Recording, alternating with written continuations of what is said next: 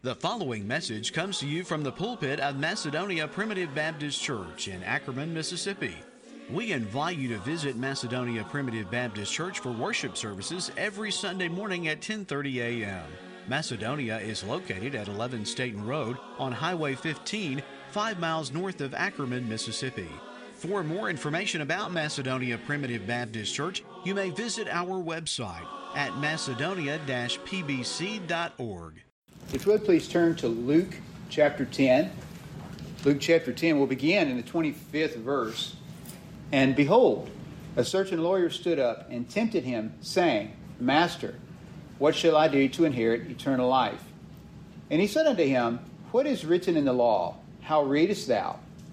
And he answering said, Thou shalt love the Lord thy God with all thy heart, with all thy soul, with all thy strength, and with all thy mind, and thy neighbor as thyself.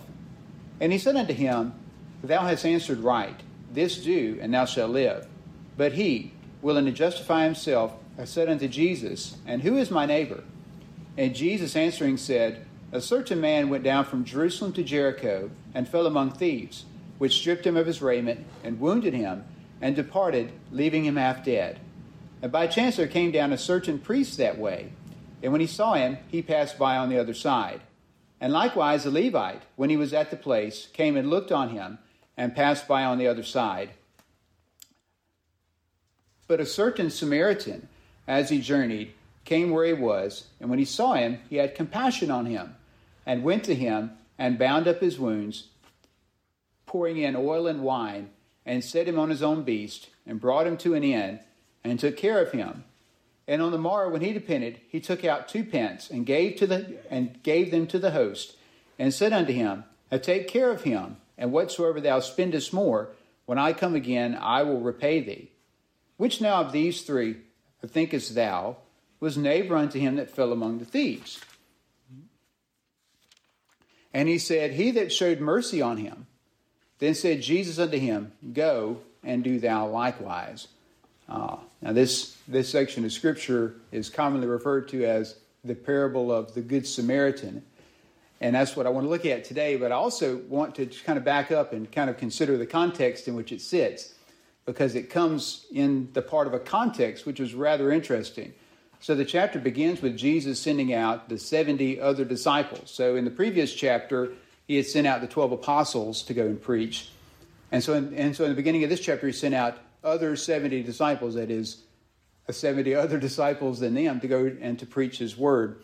And so in verse 17, it talks about how they returned. It says that the 70 returned again with joy, saying, Lord, even the devils are subject unto us through thy name. And he said unto them, I beheld Satan as lightning fall from heaven. Behold, I give you power to tread on serpents and scorpions, and over all the power of the enemy, and nothing shall by any means hurt you. Notwithstanding in this, rejoice not, that the spirits are subject unto you, but rather rejoice because your names are written in heaven. So when they came back, they were rejoicing that the devils were made subject to them, because this, of course, was a very amazing thing to them. And Jesus says, well, yeah. He says, look, while you were out there preaching, I beheld Satan falling from heaven. So he's been thrown out of his great seat of power by the coming of Jesus into the world and by the preaching of the gospel in the world, which tells us something, I think, very important about the preaching of the gospel. And I don't want to get sidetracked on this, but just a quick note that when the gospel came into the world, it changed the whole course of human history. If you study the ancient world before the advent of Jesus and the world since that time, it has completely changed everything, everywhere it goes. It casts down the devil from his great seat of power. And he says, look, I'm going to give you power to tread on serpents and scorpions and over all the power of the enemy, and nothing's going to hurt you. But he says, notwithstanding, don't rejoice in that, but rejoice rather that your names are written in heaven. And here's something that Jesus will always do in the Bible. You'll always see this, where he puts as the highest thing your place in heaven. Just like when he healed the man who, when they brought the man to Jesus who was it said there that he was sick of the palsy, which means he was paralyzed. The Lord didn't initially heal him. The Lord initially forgave his sins, because really that's the most important thing in the eyes of Jesus Christ. and it should be the most important thing in our eyes. So the greatest thing is not some ability the Lord may grant to you here in this life, but the greatest thing is to have your names written in heaven. Because if your names are written in heaven, then everything is going to be okay eventually. Things might be tough here in this life, but that's just for a short time. But your name's written in heaven is the most precious thing that could ever happen to you. And so he says, you need to rejoice in the fact that your names are written in heaven. Then it says this, in that hour, this is verse 21, in that hour Jesus rejoiced in spirit and said, I thank thee, O Father, Lord of heaven and earth, that thou hast hid these things from the wise and prudent, and hast revealed them unto babes. Even so, Father, for so it seemed good in thy sight. And so at that time, Jesus rejoiced in the Spirit, and he thanked the Father for the way that the Father has ordered things. He's ordered things such that in many cases it is the common man, whom he refers to as babes, who hear the word of God with joy.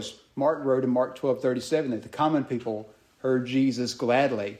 Meanwhile, these things are hidden from the wise and prudent.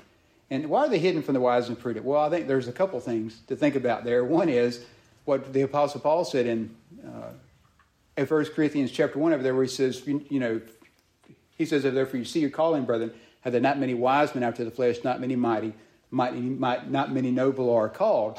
So many of them are not born again, which would, of course, hide the truth from you. But I think beyond that point, there's this also, which is really kind of what I wanted to grab this, is when we get over here to this lawyer that asked Jesus this question, which brings about this parable, is that oftentimes it seems like those who are wise and prudent are blocked from the truth for a few reasons that are kind of interesting. One is, I think there's that tendency of knowledge to puff up. Now, Jesus here is not speaking against gaining knowledge or being educated, because Jesus created the world. He created everything that we see, and of course, even things we cannot see. He created everything. And the world naturally makes us curious. He wouldn't have created that if he didn't want us to learn about it. So he's not here speaking against education. But the tendency in men is, as they gain knowledge, is to be puffed up, to become arrogant in their knowledge, which can really block us from understanding the truth. As Jesus would say about the Pharisees, they strained at a gnat and swallowed camels. So they would become very arrogant and sort of zoom in on these things and become very highbrow about them. And that was a block to the simple truth of God's Word. I think it's important for us as we learn and gain more, and I think we should learn and gain more knowledge. I think we should constantly be trying to learn new things and learn more things, not only about the Word of God, but about what God has made. And I mean, there's so many areas where I think we can learn more and gain more. I think those are good things to do. But I think as we do them, we always need to bear in mind that simplicity that Lord really has revealed himself in, and keep that always in mind. Not become puffed up, but rather remember that these are things for simple folk like us. I was kind of reminded of that this week when these highbrows had really sort of zoomed in on this verse, and they were kind of missing the forest for the trees, if you will. They were so caught up in their knowledge, they missed just the simplicity of the verse. And so we always have to bear that in mind. So Jesus thanks the Father that he's hid these things from the wise and prudent and has revealed them unto babes. He says, for so it seemed good in thy sight. Then he says this, all things are delivered to me of my Father, and no man knoweth who the Son is but the Father, and who the Father is but the Son, and he to whom the Son will reveal him. Now look at this next part. It says, he turned him unto the disciples and said privately, blessed are the eyes which see the things that ye see. For I tell you that many prophets and kings have desired to see those things which ye see, and have not seen them, and to hear those things which ye hear, and have not heard them. And that is a really amazing statement. He said, you guys, they're talking to the disciples there. He says, you guys, you have seen things that many people before you desired to see and could not see. So if you think about things like, you think about great kings like King David and King Solomon, who would have loved to see the things that the apostles were blessed to see, and yet they did not live to see them, did they? Or the prophets, the Apostle Peter tells us that the prophets were searching the things that they wrote because they desired to see, they desired to to gain more understanding, and yet those things were beyond their lifetimes. But he says, you are blessed to see these things. You're blessed to hear these things, and how wonderful that is. And you and I, even though we haven't seen with our eyes, with our natural eyes, and heard with our natural ears the things that they did, yet we have their testimony. And we're blessed to see them with an eye of faith and to hear them with ears that the Lord has given us to hear, and to be blessed by them likewise. And so the Lord would say to us that you're incredibly blessed. In fact, the time now after the first coming of Jesus is the best time to live in the entire history of the world.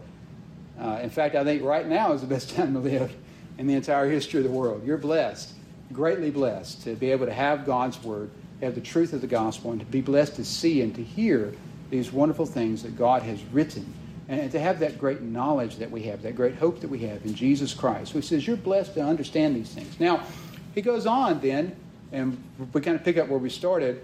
Here comes this lawyer, and this lawyer comes to him, and he begins to tempt him. That is, he begins to put him to the test. This is, here's a guy that kind of grew up in the rabbinical system of learning and asking questions, kind of a dialogue. And so what they would do is they would test each other. They would put each other to the test. So he has this question for Jesus. He says, look, what shall I do to inherit eternal life? And that's an interesting question, because it's not the only man that ever asked that question. In fact, just a few chapters later, I think it's Luke 18, we have the rich young ruler who comes to Jesus and asks the very same question. What shall I do to inherit eternal life? And of course, that is, we understand that's really a wrong-headed question.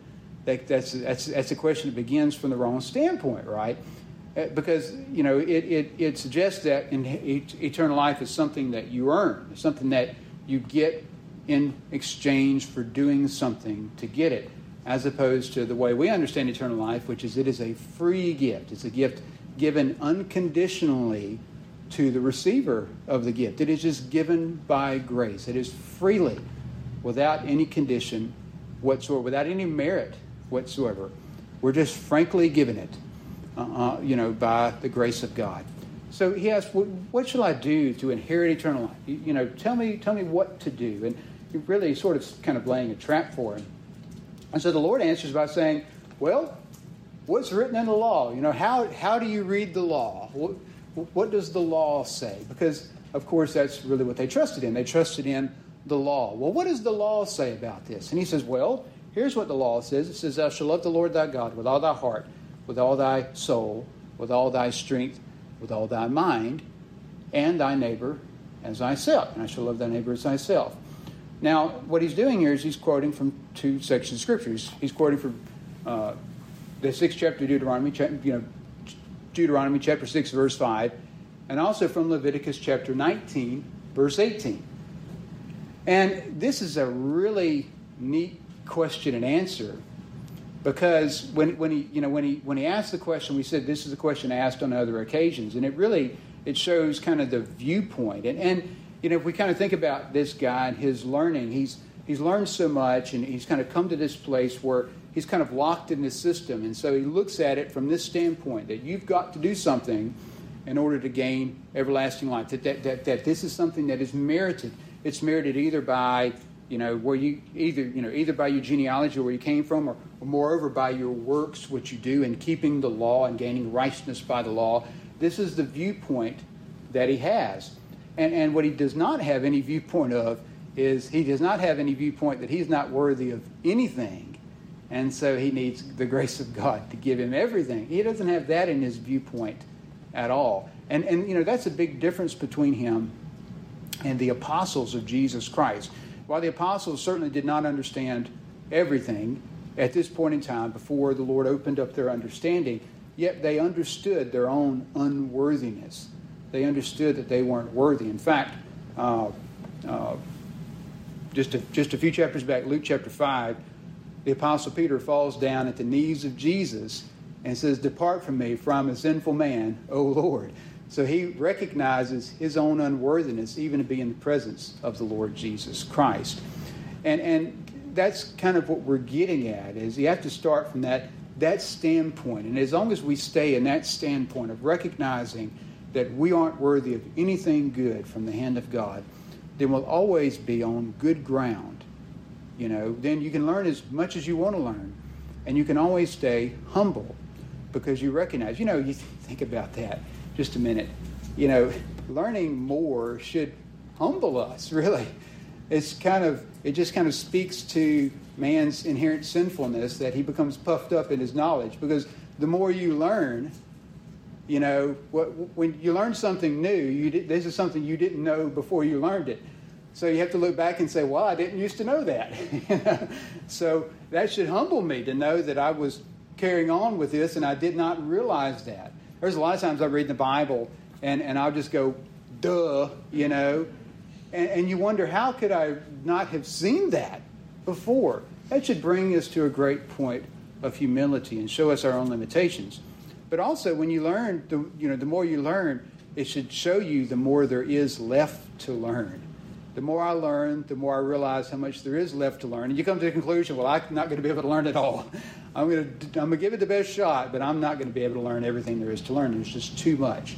So learning should humble us. But we can learn as much as we want as long as we stay in that basic frame of mind that says, I'm not worthy of anything. And this is why so many of the Pharisees really stumbled at Jesus. Meanwhile, the harlots and the publicans and these kinds of folks, they heard him gladly because they understood their own unworthiness. In fact, on another occasion, Jesus was in the house of a man named Simon the Pharisee, and this woman comes in there who was a notorious sinner, and she begins to wash his feet with her tears and to dry them with the hairs of her head and anoint them with ointment. And that old Pharisee was greatly offended. He was wondering, why can't Jesus figure out who this woman is if he's such a great prophet? And the Lord explains to him, well, the reason she's doing all this is because she knows how notorious of a sinner she is, and she knows that she's been forgiven of that, and so she loves greatly on that account. And the lesson there is not to go become a great sinner so that you can have great love in your heart. The lesson is to realize how great a sinner you are and that you've been forgiven by the hand of God. And as long as we stay on that ground, then you're on good ground to begin with, you see. But this guy says, well, there's something that I must be able to do to inherit eternal life. And so he comes to the Lord. The Lord says, well, what does the law say? And he says, well, he's just like looking at it, with big eyes. That's like a softball, just right out over the plate. That's an easy one to answer. I've been ready for that one my whole life. I know exactly what the answer is. The answer is Deuteronomy chapter 6, verse 5, and Leviticus chapter 19, verse 18. Everybody knows that. You're supposed to love the Lord your God with all your heart, with all your soul, with all your strength, with all your mind, and to love your neighbor as yourself. Everybody knows that. That's exactly what the law says. And what's so interesting about that, again, is that this is an answer that you see over and over again in the New Testament to this kind of a question. For instance, I mentioned the rich young ruler that's in chapter 18 of Luke. It's also recorded in chapter 19 of Matthew and chapter 10 of Mark. And when the man comes up to Jesus to ask this question, and Jesus says, well, you know the commandments, and he begins to list them off. He says, thou shalt not kill, thou shalt not, that thou shalt not commit adultery, thou shalt not bear false witness, thou shalt not steal, thou shalt love thy neighbor as thyself. He's doing the same thing. He's reading off these two commandments to him. And the guy says, of course, all these things have I kept from my youth up. But he's giving him that answer. This is what the law had said. And not only that, but in Matthew 22 and also Mark 12, the Lord Jesus was there teaching in the temple. And he had 3 waves of men that came to him to try to trip him up. The first were the Herodians, and they asked about giving tribute to Caesar. And the next came the Sadducees asking about the resurrection. And finally comes this lawyer from among the Pharisees.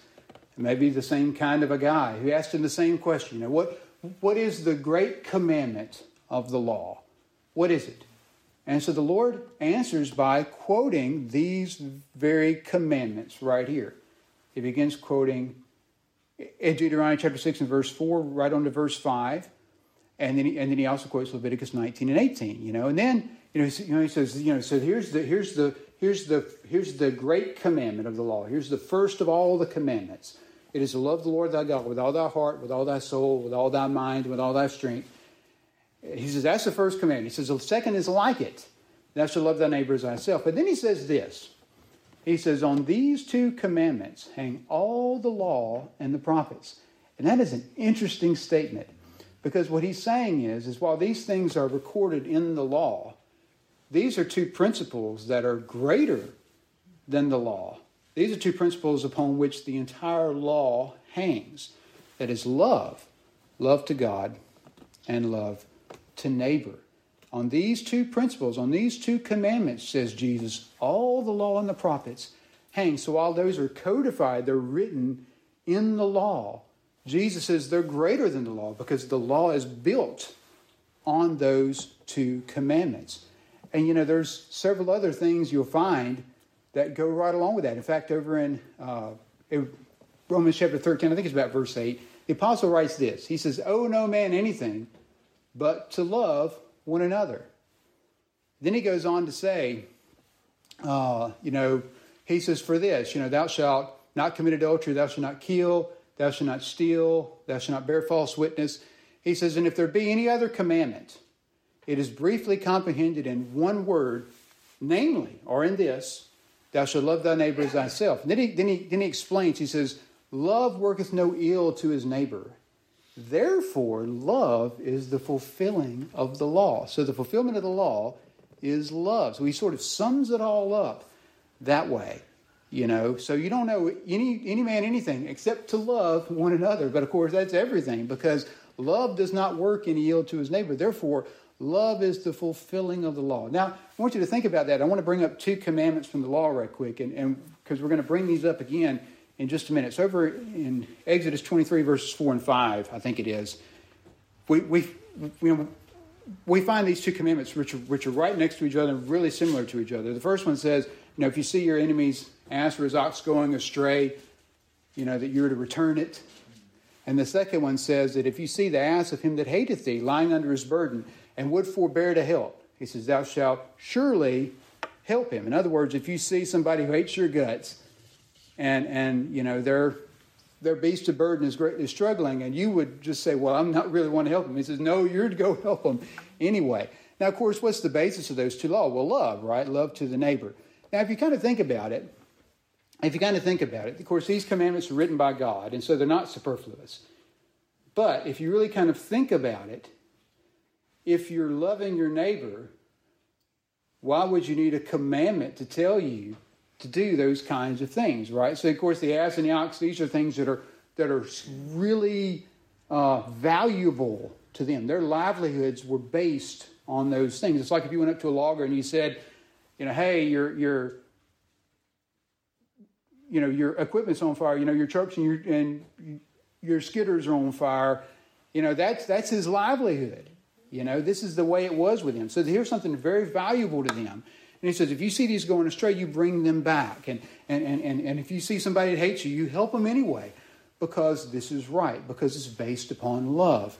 But of course, God did have to write that in there because they didn't quite grasp that point. But you see the point I'm getting at. That's what Paul is getting at, is if you're loving your neighbor, this is the fulfilling of the law, because the law was based on those principles, that principle of love to God and love to neighbor. So you can sum it all up in love. And if you're loving your neighbor, you don't need a commandment to go tell you to go do X, Y, or Z.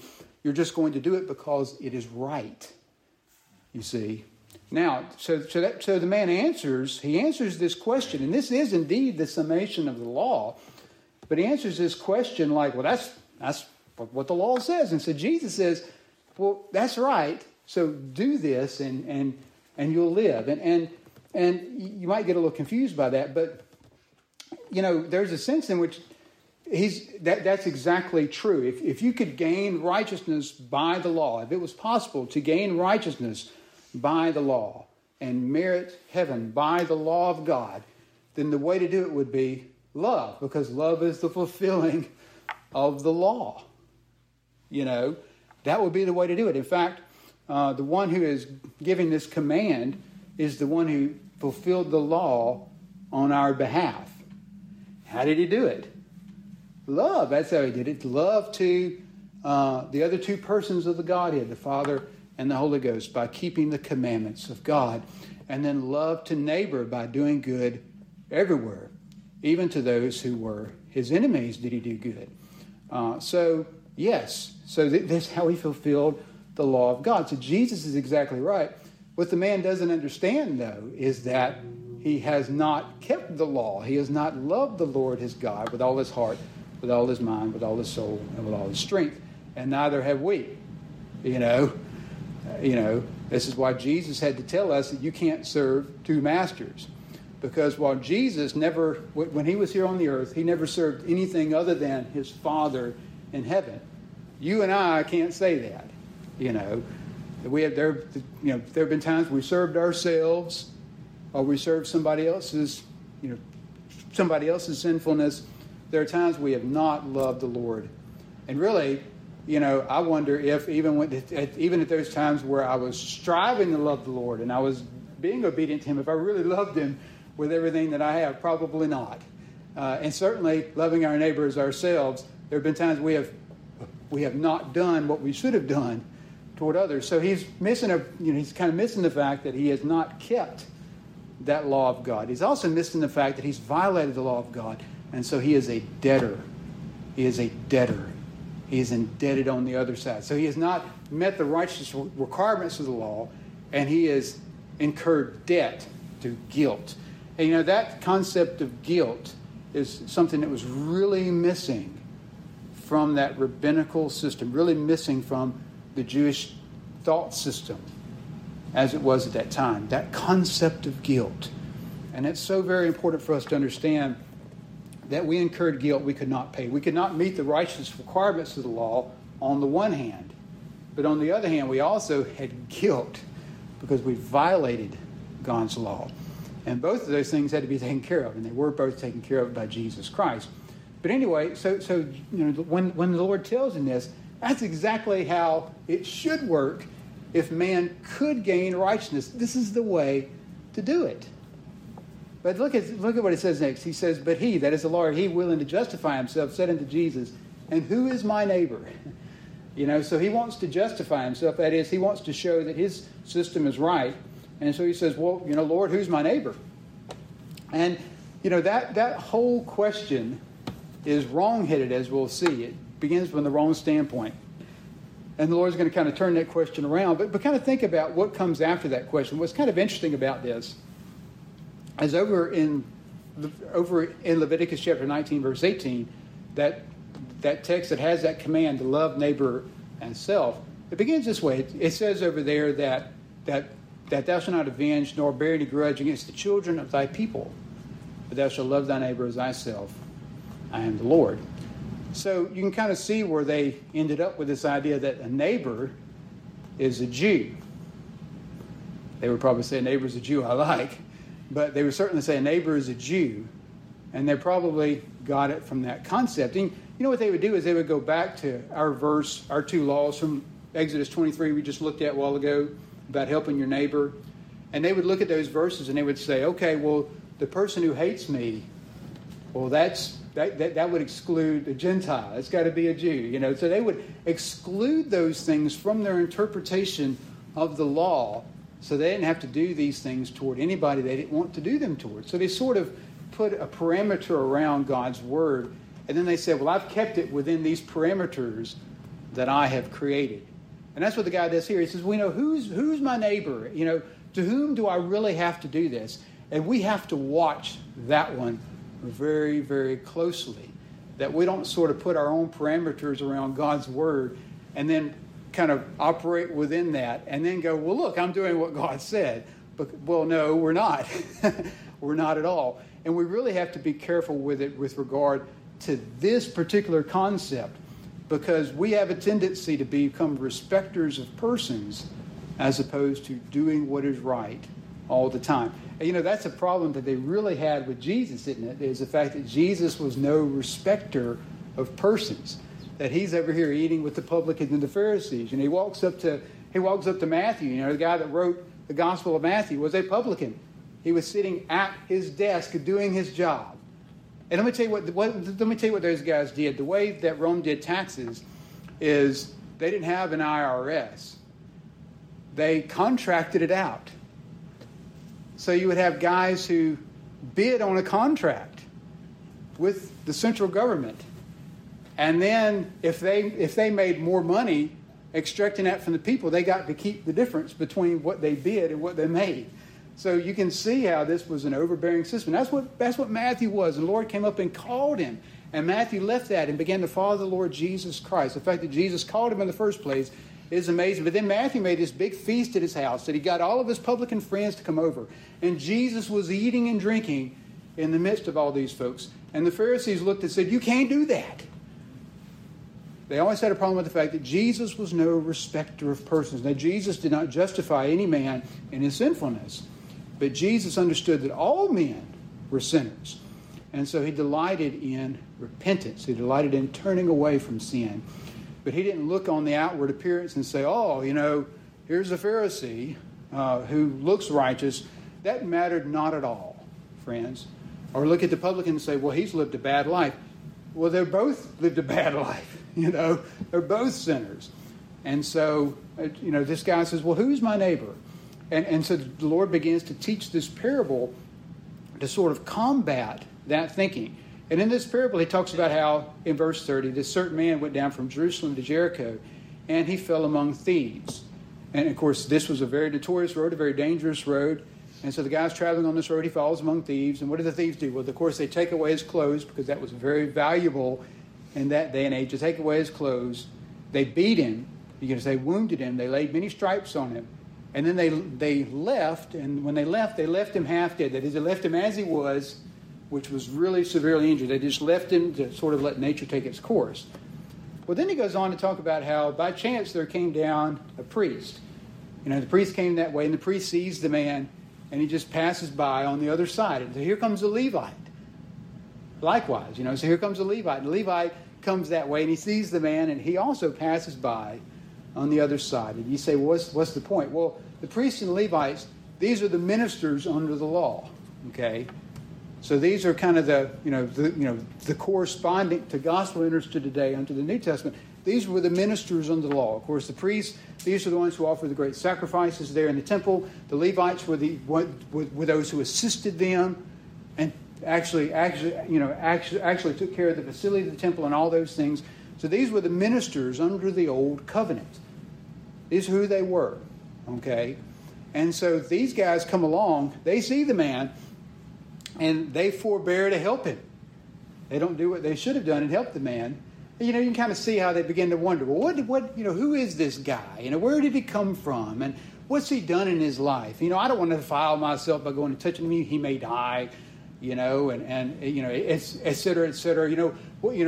Maybe maybe he's lying there because he's a great notorious sinner. You can begin to really imagine all the things that are running through their minds. But, of course, these are all wrong things to be running through the mind. Okay? But then he says, in verse 33, it says, "But a certain Samaritan."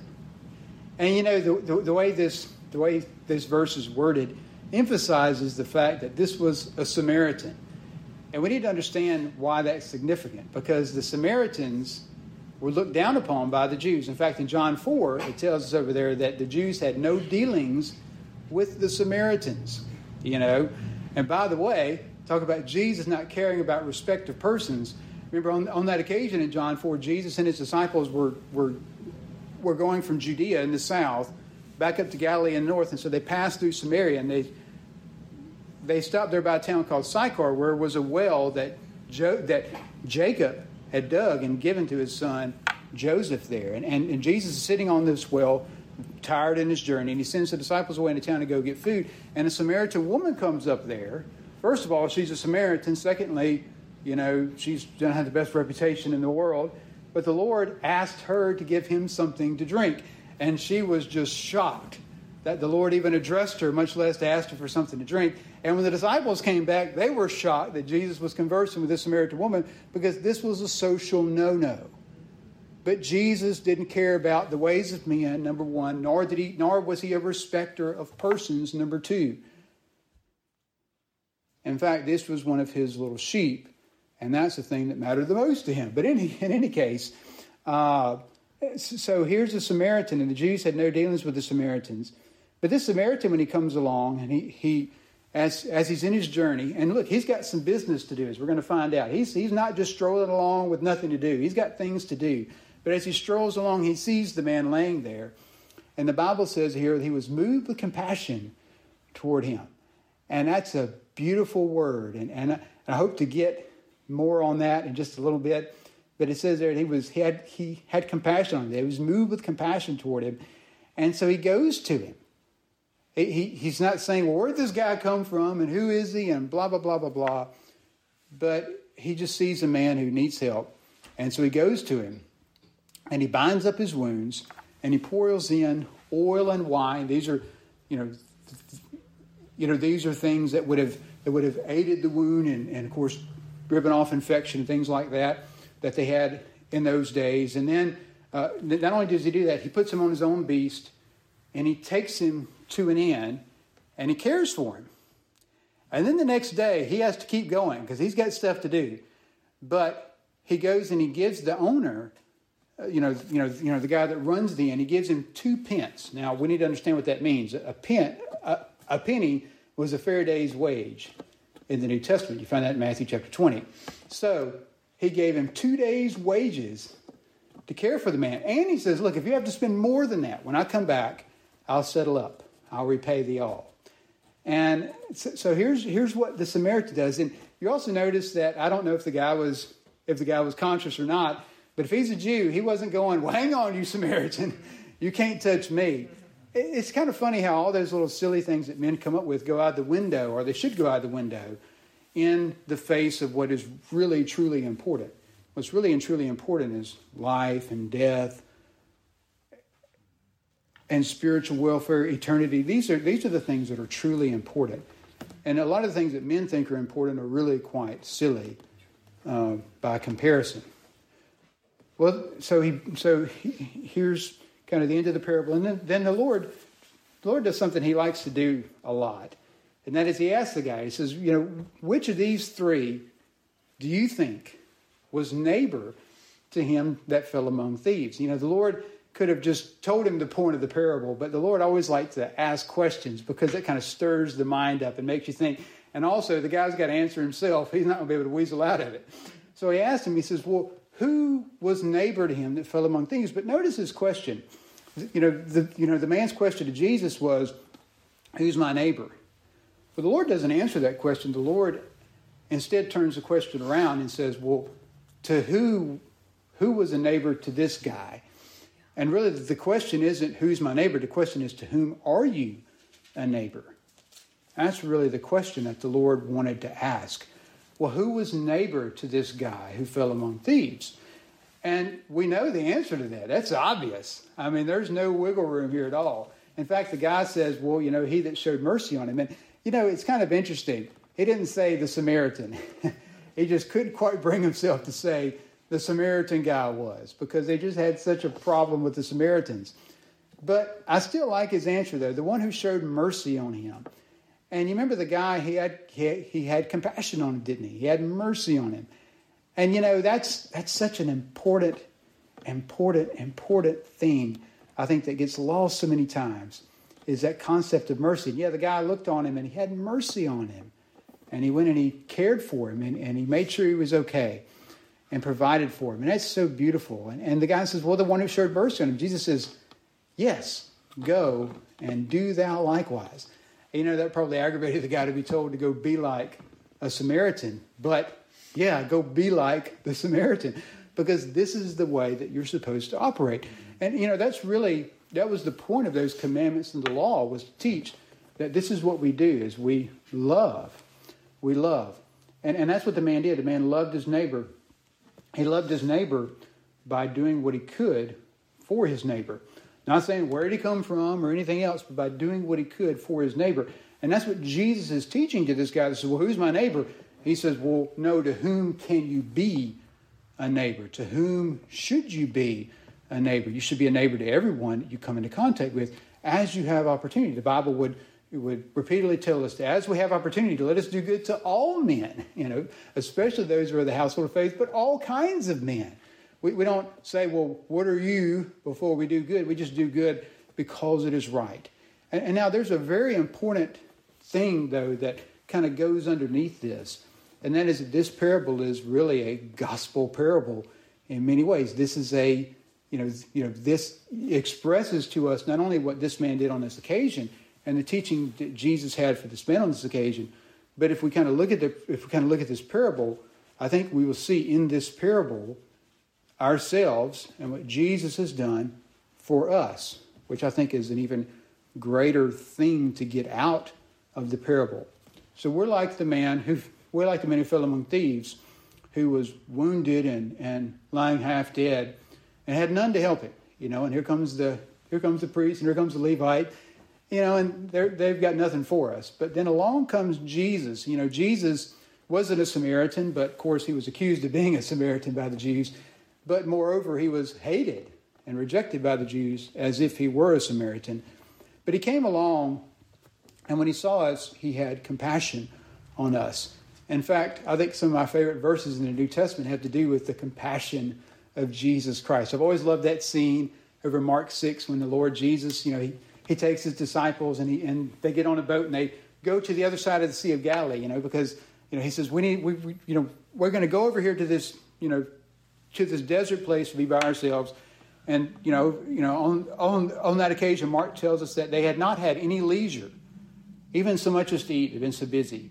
And so he says, let's go take a break. And so they get on the boat and they sail over this, but the people see them leaving and outrun them on the land and are waiting there when they land. And so when Jesus gets off the boat, there's a whole multitude out there. And I love on that occasion, Jesus didn't look out there and say, what are y'all doing? We were trying to get away from y'all. He looks out there and he says, and the Bible says he had compassion on them because they were his sheep, not having a shepherd. And he began to teach them many things. In the other occasions, it says he began to heal them as well. And so I love places like that. I talk about the compassion of Jesus because I recognize that I'm in need of his compassion all the time. And I can look back at my life and see his compassion all over my life. Not only in redeeming me from my sins, which was the chief issue I had and the chief help that I needed, but beyond that point, he has had compassion on me every day of my life. And I recognize that I need it. I need it today and I need it tomorrow. And so I rejoice in the mercy and compassion and the love of Jesus Christ. And so that's what he did. He had compassion on us. And so he came to us and he bound up our wounds. We're wounded. Not only are we wounded by sin, but we're wounded by many wounds in this life. And life is really a survival, in many ways. It's a roller coaster in some ways. It's a survival in some ways. You're just surviving and just keep on going. And boom, you get kind of another stroke and you just keep on rolling. That's really the way that it is. And he binds up our wounds and he cares for us. And then just like with that man, he takes us to a place and provides for us. And so I said that Jesus has redeemed us from our sins. And that's the greatest need that we had. And that's the greatest help that Jesus has given to us. And if that's where it stopped, we would have cause to just rejoice, rejoice, rejoice. Because that's the greatest thing that anyone has ever done, is to save sinners from their sins. And that's exactly what Jesus has done on our behalf. But beyond that, he cares for us in so many ways. He cares for us spiritually. He has provided a place for us. He's given us his gospel. He's committed to us the word of reconciliation, says Paul in 2 Corinthians 5. And he's given to us the ministry of reconciliation. That's amazing, What in the world are we doing with the gospel? Why should we have such a wonderful message as this? It is the goodness of God towards us, And he's planted churches. He's provided churches, which are care places for his people. I think if you could pinpoint one place where maybe we've gone wrong in our thinking, that may be the greatest place we've gone wrong, is we've forgotten the fact that churches are care places. They're places to serve and care for one another and then reach out in the community and care for those about us. And it's the depository of truth. We know that. It's the pillar and ground of truth. We know that. It's a place where God is worshipped. We know that. but it's also a place of care. It's a place of service and love.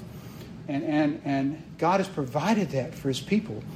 And you know, he sort of deposits his little children there, and he says, take care of them.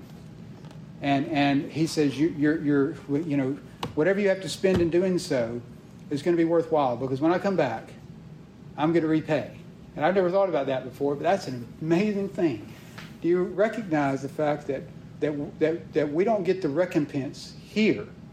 We're looking for it there. That you can spend to be spent in the service of God, because the recompense is coming when he returns, you know, when he calls us into his kingdom. And we get to enjoy that in the fullness of it and get to rejoice in it, friends. Get to rejoice in the coming of Jesus Christ. How wonderful that is. And so that whole idea of, you know, who's my neighbor? No. To whom can I be a neighbor today? And friends, that's something, you know, and it's important from a practical standpoint, but you know, because it just changes the world. It truly does. That's why the world changed. I talked about the gospel going forth. Well, one of the things that really paved the way for the gospel is the love and service of Christians. You know, before Christianity really ascended, you know, to the top, so to speak, even the pagans that were opposed to it respected the Christians for their love and service. You know, they won people over with that, friends. And so it's a practical standpoint, but from the standpoint of adorning the gospel, of preaching the gospel, because it displays the truth of the gospel. It shows outwardly what the Lord has already done towards us, ourselves. It shows that forth in such a powerful way. And, you know, I wonder sometimes, you know, we have to be careful about this. I wonder sometimes if we don't believe grace theoretically in our heads and not practically in our hearts. We need to believe it theoretically in our heads and practically in our hearts. It needs to come out. The grace that we've received from Jesus, that we know we've received from Jesus, should come out in all of our interactions.